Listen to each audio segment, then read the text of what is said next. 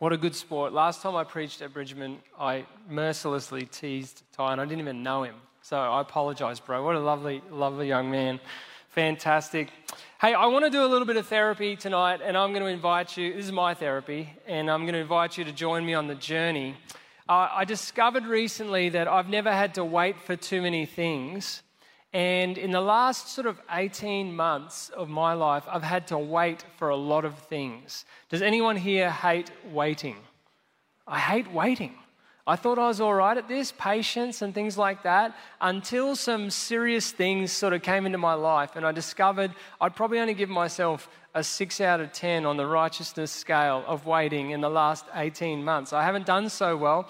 And then when Nathan asked me to preach, I thought, I've got to do something Christmassy. So I opened up Luke. Before I was a pastor, I studied history at university. So Luke's one of my favorite authors in the Bible, the only Gentile writer in the New Testament who wrote the most words in the New Testament. And he's a really awesome historian. So God gave him lots of space because he knew he was going to get it bang on. Anyway, so I went to Luke, and what do I discover? That the first two people who we find have had to wait their whole life for something. So I thought, this is going to be awesome. I'm going to go into the Word of God. I'm going to try and learn how I can do better at waiting, and I'd love to share what I've discovered with you over the last week or so as I've really pressed into God on this. Just to give you a little bit of insight, we were in America. We didn't know whether we were going to stay in America forever or whether we were going to come home, and God was sort of giving us some insights. And then this job that I now have was suggested that it could be a thing 18 months ago. So I had to wait. I had to wait a long time to see if that was God's plan.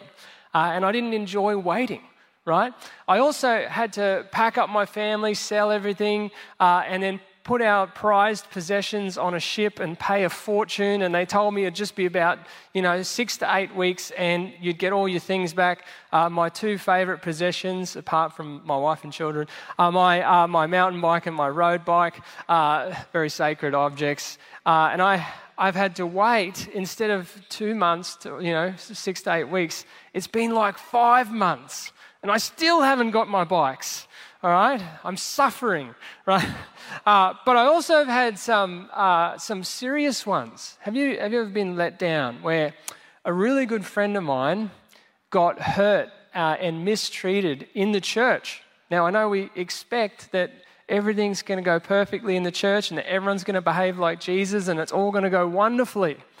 And some people behaved without integrity and bad decisions were made. And I prayed out to God and I said, hey, bring justice.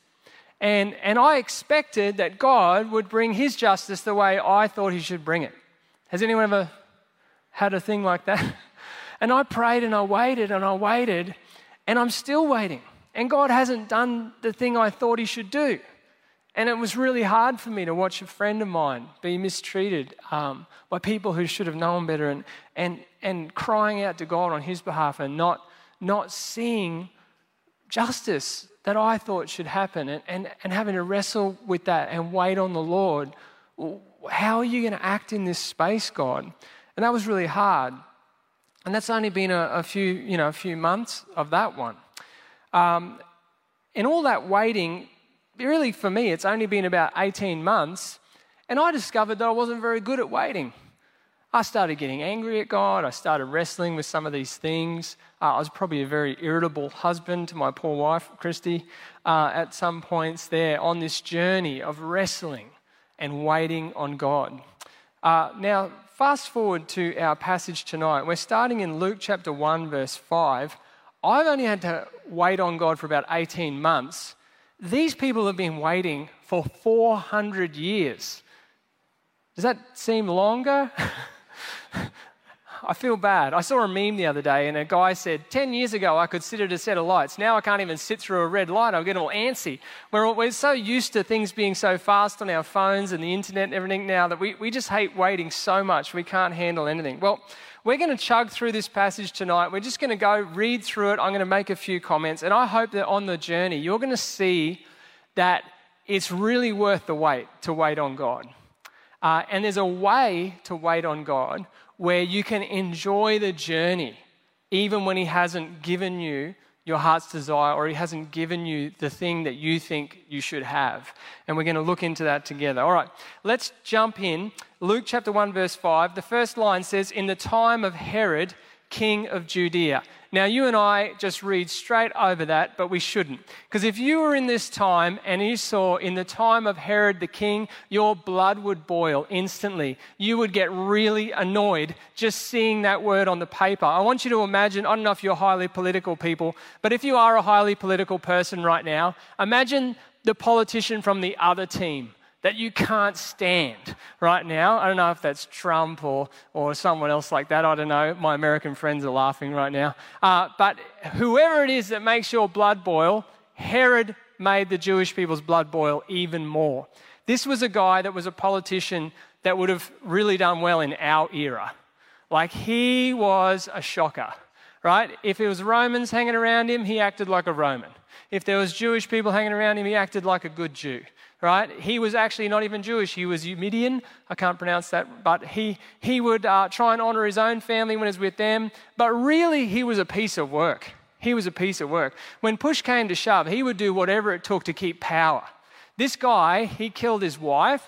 He killed his mother-in-law. He killed 2 of his brothers. And he even killed 2 of his sons just because he was nervous that he thought they might have been going to try and take his power. He was a piece of work. Once he was facing a court case because of all this behavior, and even Augustus Caesar made a joke about him in history. I love history.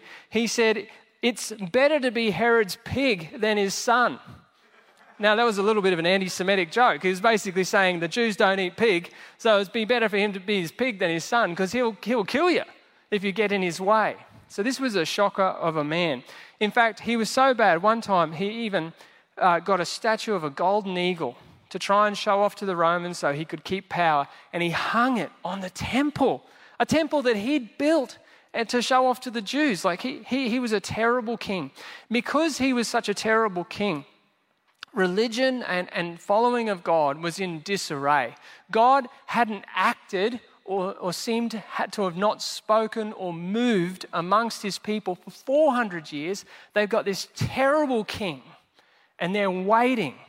And this is where we find ourselves at the start of the book of Luke. Let's keep reading. I don't want to get too bogged.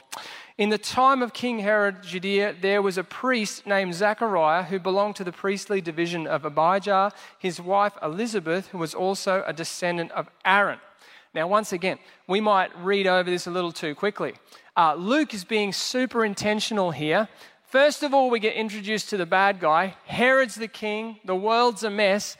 But then all of a sudden, these 4 new names are mentioned, these 4 new characters who have entered the scene. And if you come from a Jewish context, you know that these names mean something. And God is so powerful in all of his planning and engineering of the whole history of the world that God puts pieces in the right places at all the right times, and it's always super intentional. Listen to the meanings of these names. Zechariah means God remembers, right? Abijah, that order, that means the Lord is my father, right? Aaron, it means mountain of strength, and Elizabeth means oath of God or God's promise. Okay, so we've got this terrible king, everything's turning to pus, it's not good, it's not going well, and yet in comes God remembers, he is our father, he's strong, and he's bringing his promises. So all of a sudden we get this sense that something's going down. God's on the move, something's about to stir here. So the passage continues. Both of them were righteous in the sight of God, observing all the Lord's commands and decrees blamelessly, but they were childless because Elizabeth was not able to conceive. They were both very old. So here's an interesting thing. Zachariah and Elizabeth, we'll call them Zach and Liz for time's sake. So Zach and Liz were righteous people, but they had this deep pain point in their life that they were not able to have children. Now, in our society, we have progressed and we have a much healthier point of view on women conceiving children. We pray for it. We try and intervene with medical help. We do whatever we can because we want people to have children. But if someone can't have a child, that's okay. That's okay. It's not the end of the world. But in this era, it was the end of the world. In fact, they had such a misguided weight on this issue that if your wife couldn't conceive, you could divorce her legally. If she wasn't going to produce, you could just get rid of her and get a new one. But we discover that Zechariah is a good man. He's a good man because he is stuck with his wife. And they've carried this painful journey together. They want to have a child, but they're very old now. And they're feeling like that ship has sailed. But nevertheless, they have what? Sought after God. They have leaned in on following God. Even though he hasn't given them a thing in their life that they had hoped for or expected, they haven't given up on God. And it says here that they were righteous in the sight of God. So the first thing we have to learn when it comes to waiting for God or waiting in our life is you need to position yourself for blessing. Have you ever noticed that some Christians seem to have a wonderful relationship with God and wonderful experiences of God, whereas some others feel like they don't get that? They don't get that connection with God. They don't get to see prayers answered. They don't get that same level of experience of who God is. Satan is going to tell you that one of them is a good person, the other one is not. But the truth is that the Bible paints a very different picture. The Bible paints a picture of a God who is perpetually and continuously seeking you out.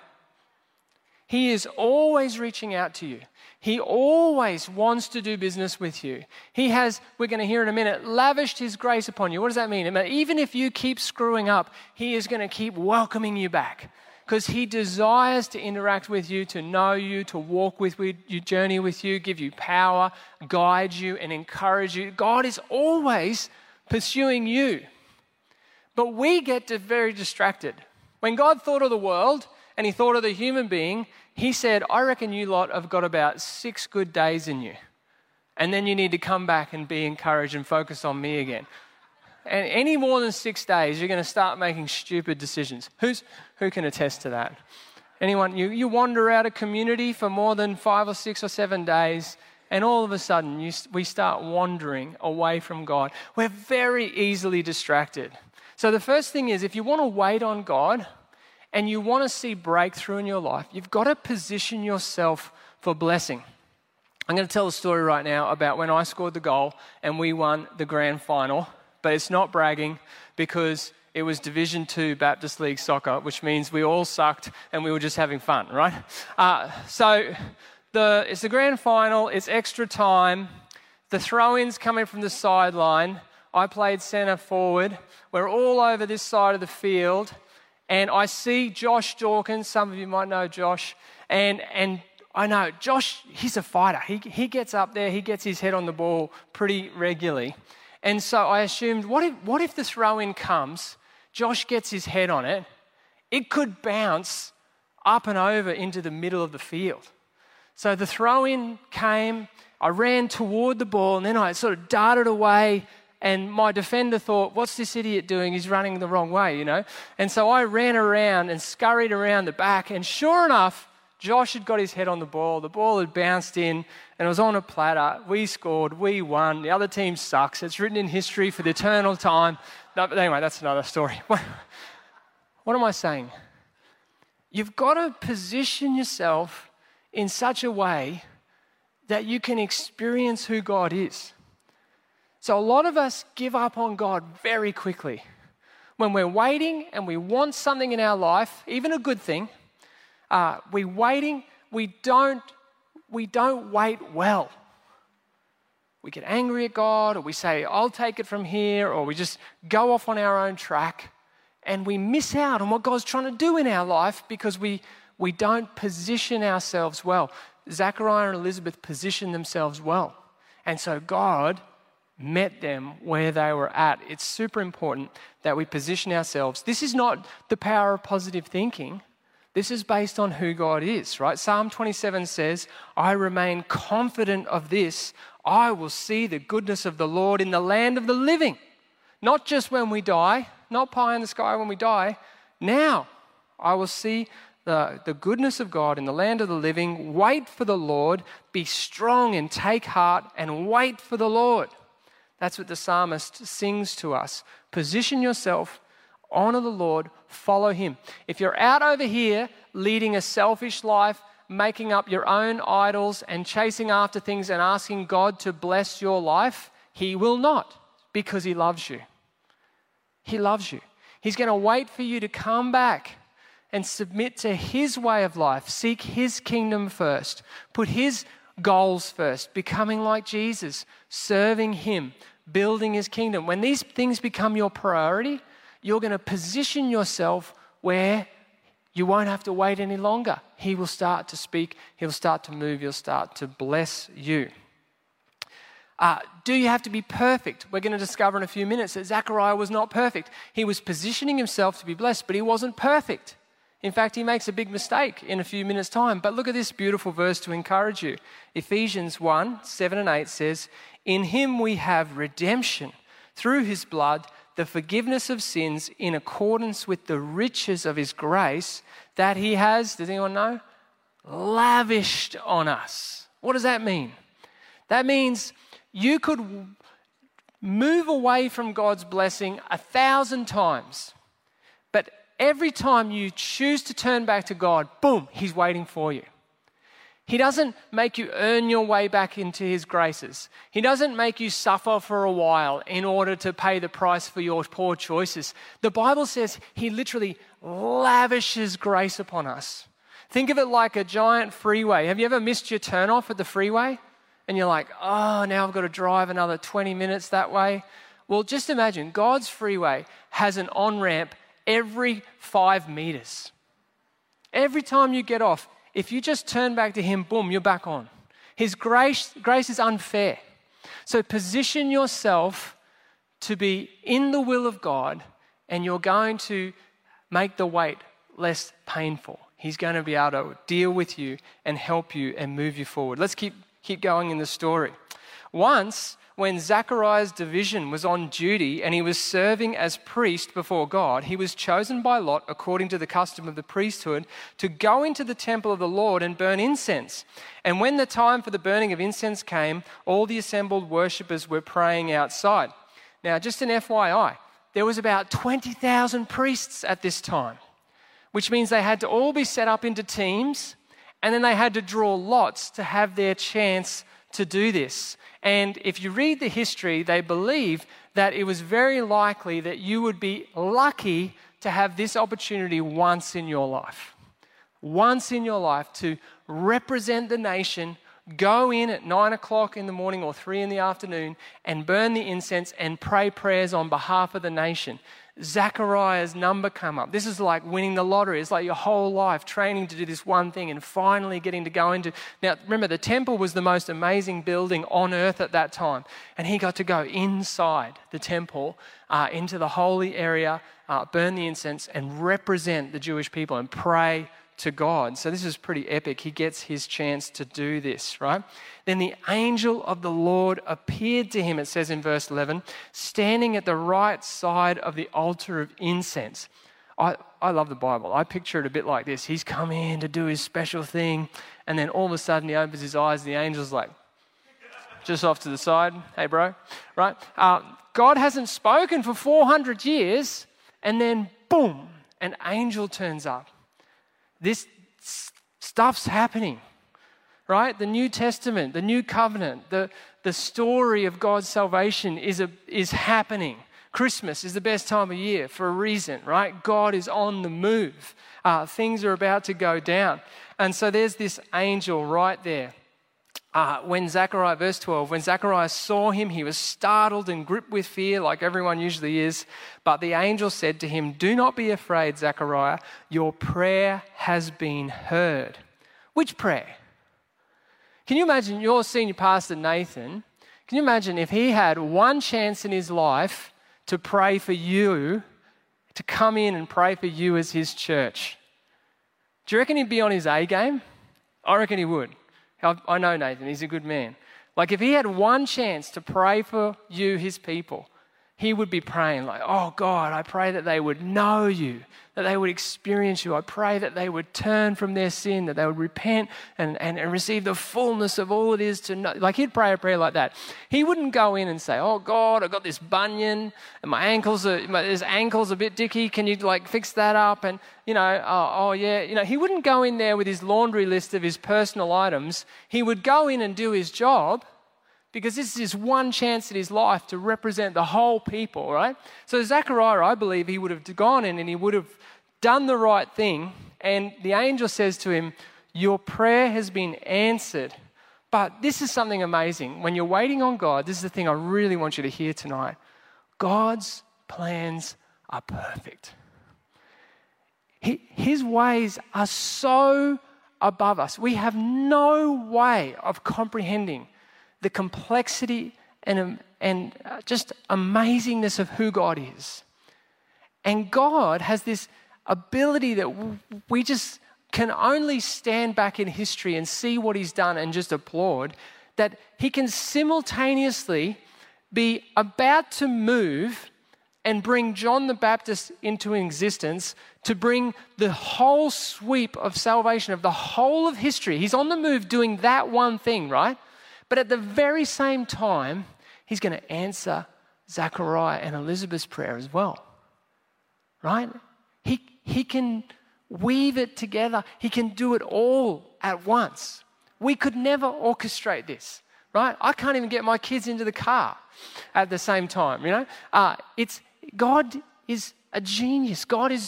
His ways are so far beyond us. I was talking to a Jewish rabbi, and he said, you Christians maybe interpret the passage wrong where God passes before Moses in the Old Testament to reveal himself. And he said, you can't see my face. And I've always understood that as, God's too holy. We would melt or something like, Temple of the Lost Ark or whatever it was. You can't see God. He's too woo. But this guy said to me, no. God was trying to say that you can only understand him by what he's done. You'll never work him out from the front side. You'll never be able to predict how God's going to work. He's too big. He's too complex. He's too beyond us. He's too wise. Go and read Job, where God's like, Job, you don't even know how the animals work. I know all of it. I know everything. And God's plans are perfect. We're waiting on someone who is perfect, and he's so majestic and wise that he can weave the big things of the whole of history and at the same time answer individual personal prayers, because he absolutely cares for each one of us as well. God is an amazing God. His plans are perfect. So we see the passage here. Your wife Elizabeth will bear you a son, and you're to call him John. He will be a joy and a delight to you, and many will rejoice because of his birth, for he will be great in the sight of the Lord. He's never to take wine. This is a bit technical. It's going to be the Nazirite vow. You can look that up and do some study on that. So he's never to take wine or other fermented drink, and he'll be filled with the Holy Spirit even before he's born. He will bring back many of the people of Israel to their Lord, their God, and he will go on before the Lord in the spirit and power of Elijah to turn the hearts of the parents to their children and the disobedient to wisdom of the righteous, to make ready a people prepared for the Lord. This is super technical, but basically Zechariah and Elizabeth have just been praying for a kid. Man, I want a kid. It's a good thing, God, marriage, family, life, business, success, experiences, these are all good things. And God says, pray for them. God says, ask for anything. If it's a good thing, I may even give it to you. But his plans are perfect, right? And they're praying for a kid, and now it turns out they're going to be having a prophesied person. They're going to be having someone very, very important in God's ultimate scheme of salvation. And he's quoting Malachi here, the last words of the Old Testament. The last prophecy said 400 or so BC. By Malachi, where God's going to turn his people back to their fathers. And the word Elijah means Yahweh is God. He's going to turn the people back to himself. He's going to have John the Baptist declare in the spirit of Elijah that Yahweh is God, and then everyone needs to repent and turn back. Why? Because he's preparing the way for who? The Messiah. And you'll notice that it doesn't say the Messiah or Jesus. They just all knew. He said him. and everyone knew who the him was, right? And so this is super cool that Zachariah and Elizabeth are going to be involved in salvation history. God's going to answer their prayer. God's perfect plans. And mystery of mysteries, wonder of wonder. He knows your name. He knows the hairs numbered on your head. He has a plan for you. He has good works ordained for you, already written out in his book. He loves you, and he has a plan for you too, like this. And the reason he's given us his word is we can see what he is like so that we can trust him, and then as we experience him, we'll have our own story. We can tell our family and our children of our own unique relationship with God, how he has led and guided us through history.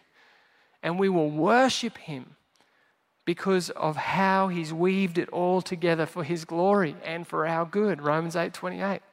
It's awesome. So while you're waiting, know that God's plans are perfect. They're not just all right. They are perfect. They're so good. Story continues.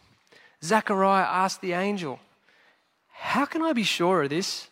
I'm an old man and my wife is well along in years." Careful, Zechariah. Dangerous. The angel said to him, "I'm Gabriel and I stand in the presence of God, and I've been sent to speak to you and tell you this good news. And now you will be silent and you're not going to be able to speak until the day it happens, because you did not believe my words, which will come true at the appointed time." I was going to say the third point while you're waiting is don't ask stupid questions. But I thought it'd be better to say something more righteous and say, trust God, not yourself. While you're waiting, trust God, not yourself. Isn't the Bible funny? I find this scene incredibly funny. How do I know this is going to work out? God hasn't turned up for 400 years. And an angel comes and speaks to him and he's like, well, you know, doesn't seem legit. I'm old. My wife's old.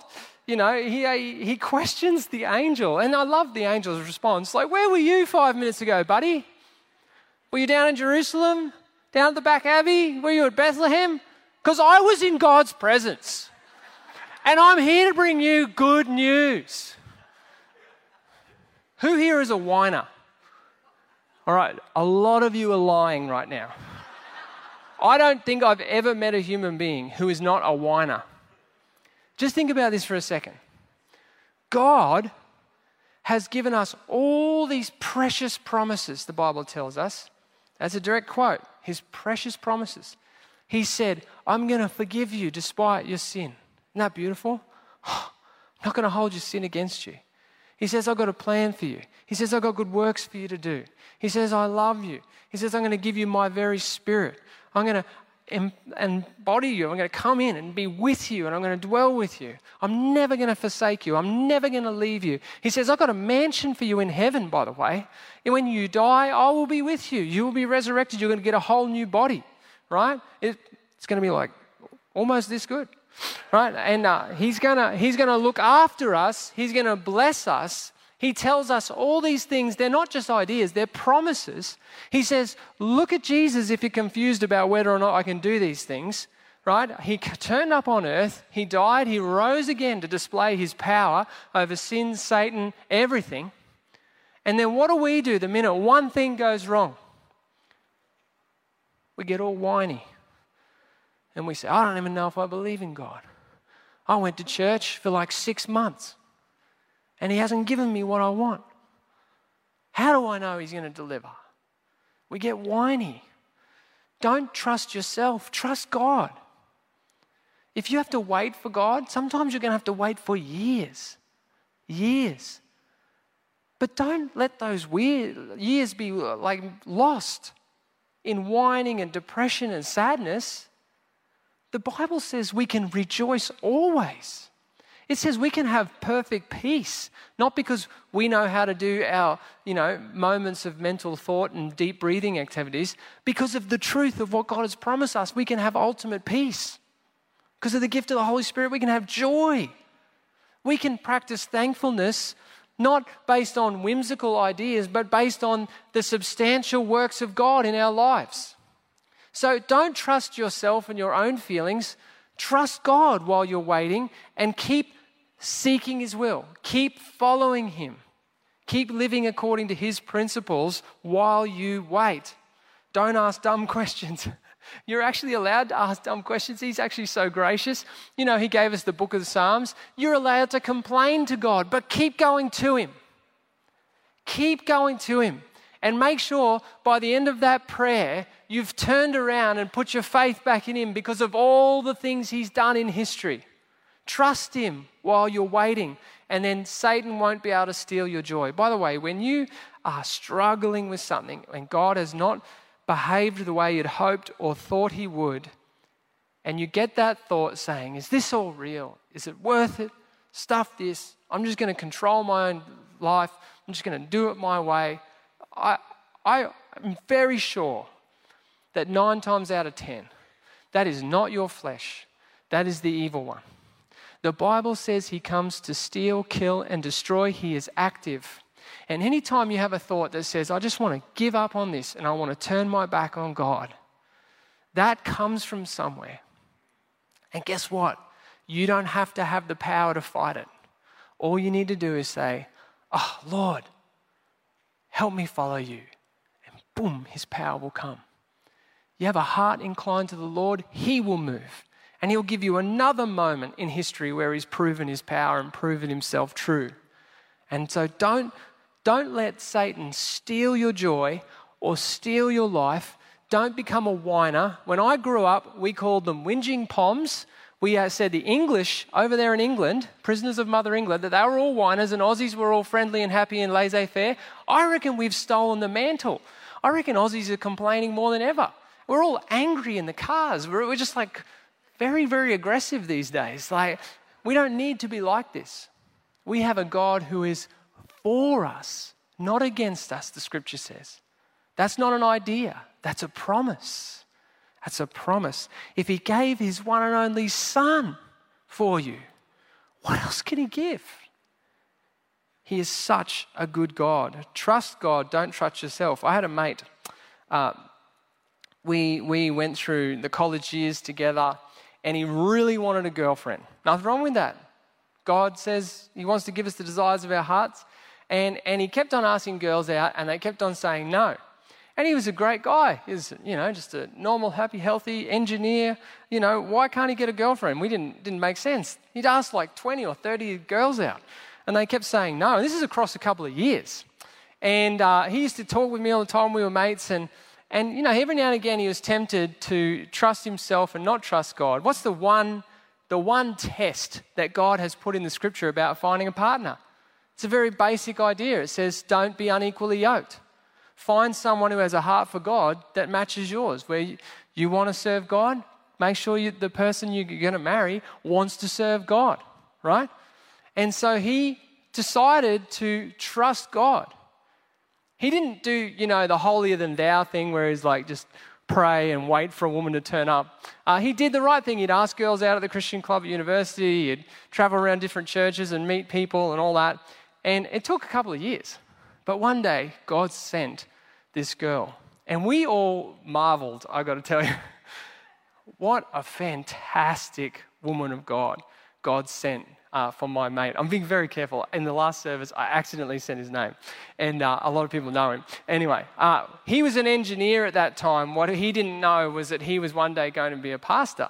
And God sent him a partner who had a heart for ministry. And they pastor a church to this day. They've got 4 beautiful children. And he had to wait years, but God's plan was perfect. It was perfect, right? And he had put it together. Am I saying that everything you pray for is going to turn out? No. God's plan is perfect, not your plan. But you can trust him. He's good.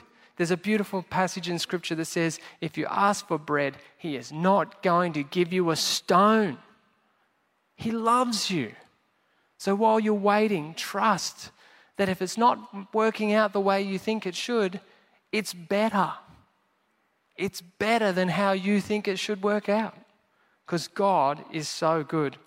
Let's get to the end of the story here. Meanwhile, the people were waiting for Zechariah and wondering why he'd stayed in the temple so long. When he came out, he could not speak to them. They realized he'd seen a vision in the temple, for he kept making signs to them, but remained unable to speak. When his time of service was completed, he returned home, and after this, his wife Elizabeth became pregnant, and for 5 months remained in seclusion. "The Lord has done this for me," she said. "In these days he has shown his favor and taken away my disgrace among the people." I do love this little bit here that Elizabeth didn't say, "God has brought about the salvation of the universe." She said, "Oh, he gave me what I wanted." And that's okay. She wanted something good. She had to wait a long time. And then God gave her the desire of her heart. And she was so overjoyed. She was so overjoyed. God's doing this enormous thing, but he still cares for you and me in the small ways. What an awesome, beautiful God we serve. The last thing for while you're waiting is live like you know the outcome. We moved to America. My kids were 5, 7, and 9. My favourite thing every year is to go on to watch the State of Origin. And whilst watching the State of Origin, I like to sledge my brothers and sisters from New South Wales. I like to be thoroughly ungracious. I like to rub salt in open wounds. It's one of my favourite pleasures, is just to be rude and obnoxious on State of Origin night, when us pastors are allowed to be rude and obnoxious just for one night. And I would go online, because I would have to get up at 2 or 3 in the morning to watch the State of Origin live over in Los Angeles and write all my comments against my old New South Welshman friends. But this thing happened, was my kids got a little bit older and they wanted to watch the game with me. But I couldn't let these young kids get up at 3 a.m. to watch a game of football, so I had to be very, very sacrificial as a father. I had to watch the game later. I had to give up my desire to sledge my New South Wales friends, and I had to stay away from all electronic media for the whole day. I can't get a text. My idiot friends, my brother especially, would text me, "Go Queensland," and I'd be like, "No," because I don't want to find out the result. I want to, suffer with my team, bleed with my team. And I have to wait the whole day until the evening, and I invite Americans over to teach them a real game of football. Sorry, Americans. And we would watch the game together. But a couple of years ago, I did poorly. I accidentally just broke the habit. I flicked out my phone. I opened Instagram. Bang, there it is, the result. Oh! But Queensland had won by like 20, right? Can you imagine how I felt that day? I can't wait to get home. I'm going to put the game on. I'm going to get the popcorn. I'm going to see who bleeds, see who breaks, but see us win. Amen? The Bible tells you that while you're waiting on the Lord, you know the outcome. You know the outcome. You come in here and you can worship and your arms can go to the roof. Even if you're suffering in a sinful and broken world, you can worship from truth wholeheartedly because you know the outcome. You serve a majestically good God who is perfect in his planning, who has a wonderful design for you individually, for us collectively, for us as a church, for us as a state. He can weave every single story together. And when we get to heaven and we have understanding given to us, we're just going to stand there and go, "Oh my goodness, holy, holy, holy is the Lord." Don't let Satan steal your joy while you're waiting for the King of Kings to move in your life. Position yourself for blessing. Know that God's plans are perfect. Trust God, not yourself. Do it his way. Do it his way. Every single morning, get up and say, "Not my way, Lord, your way, Lord," because you're the good one. And live like you know the outcome, because you do. Would you stand with me, church? I just want to pray an encouragement over you. I don't know where you're at on each of those 4 points. You may need to repent. You may need to get back in line with God's will. You may need to worship more wholeheartedly because you've forgotten how good you've got it. You might need to renounce the work of the evil one who's been lying into your head and telling you to turn away from the King of Kings and Lord of Lords. Whatever it is, I pray that you'll do business with God right now as we sing. The band are going to come up, and I'm just going to pray over you. As we worship, let's do business with the Lord. He is good. Lord Jesus, thank you for encouraging us tonight from your word, and thank you for reminding us what you're like. You are such a good God. You have everything held together. You are a mountain of strength. The whole of history is going to go your way. You are the victor. You've declared it is finished. Help us to trust you, Lord, as we wait on you for whatever it is we're praying for, whatever it is we feel we would like to see happen. Help us to trust you, to rejoice in you, and to keep following you. I pray that in your precious name. Amen.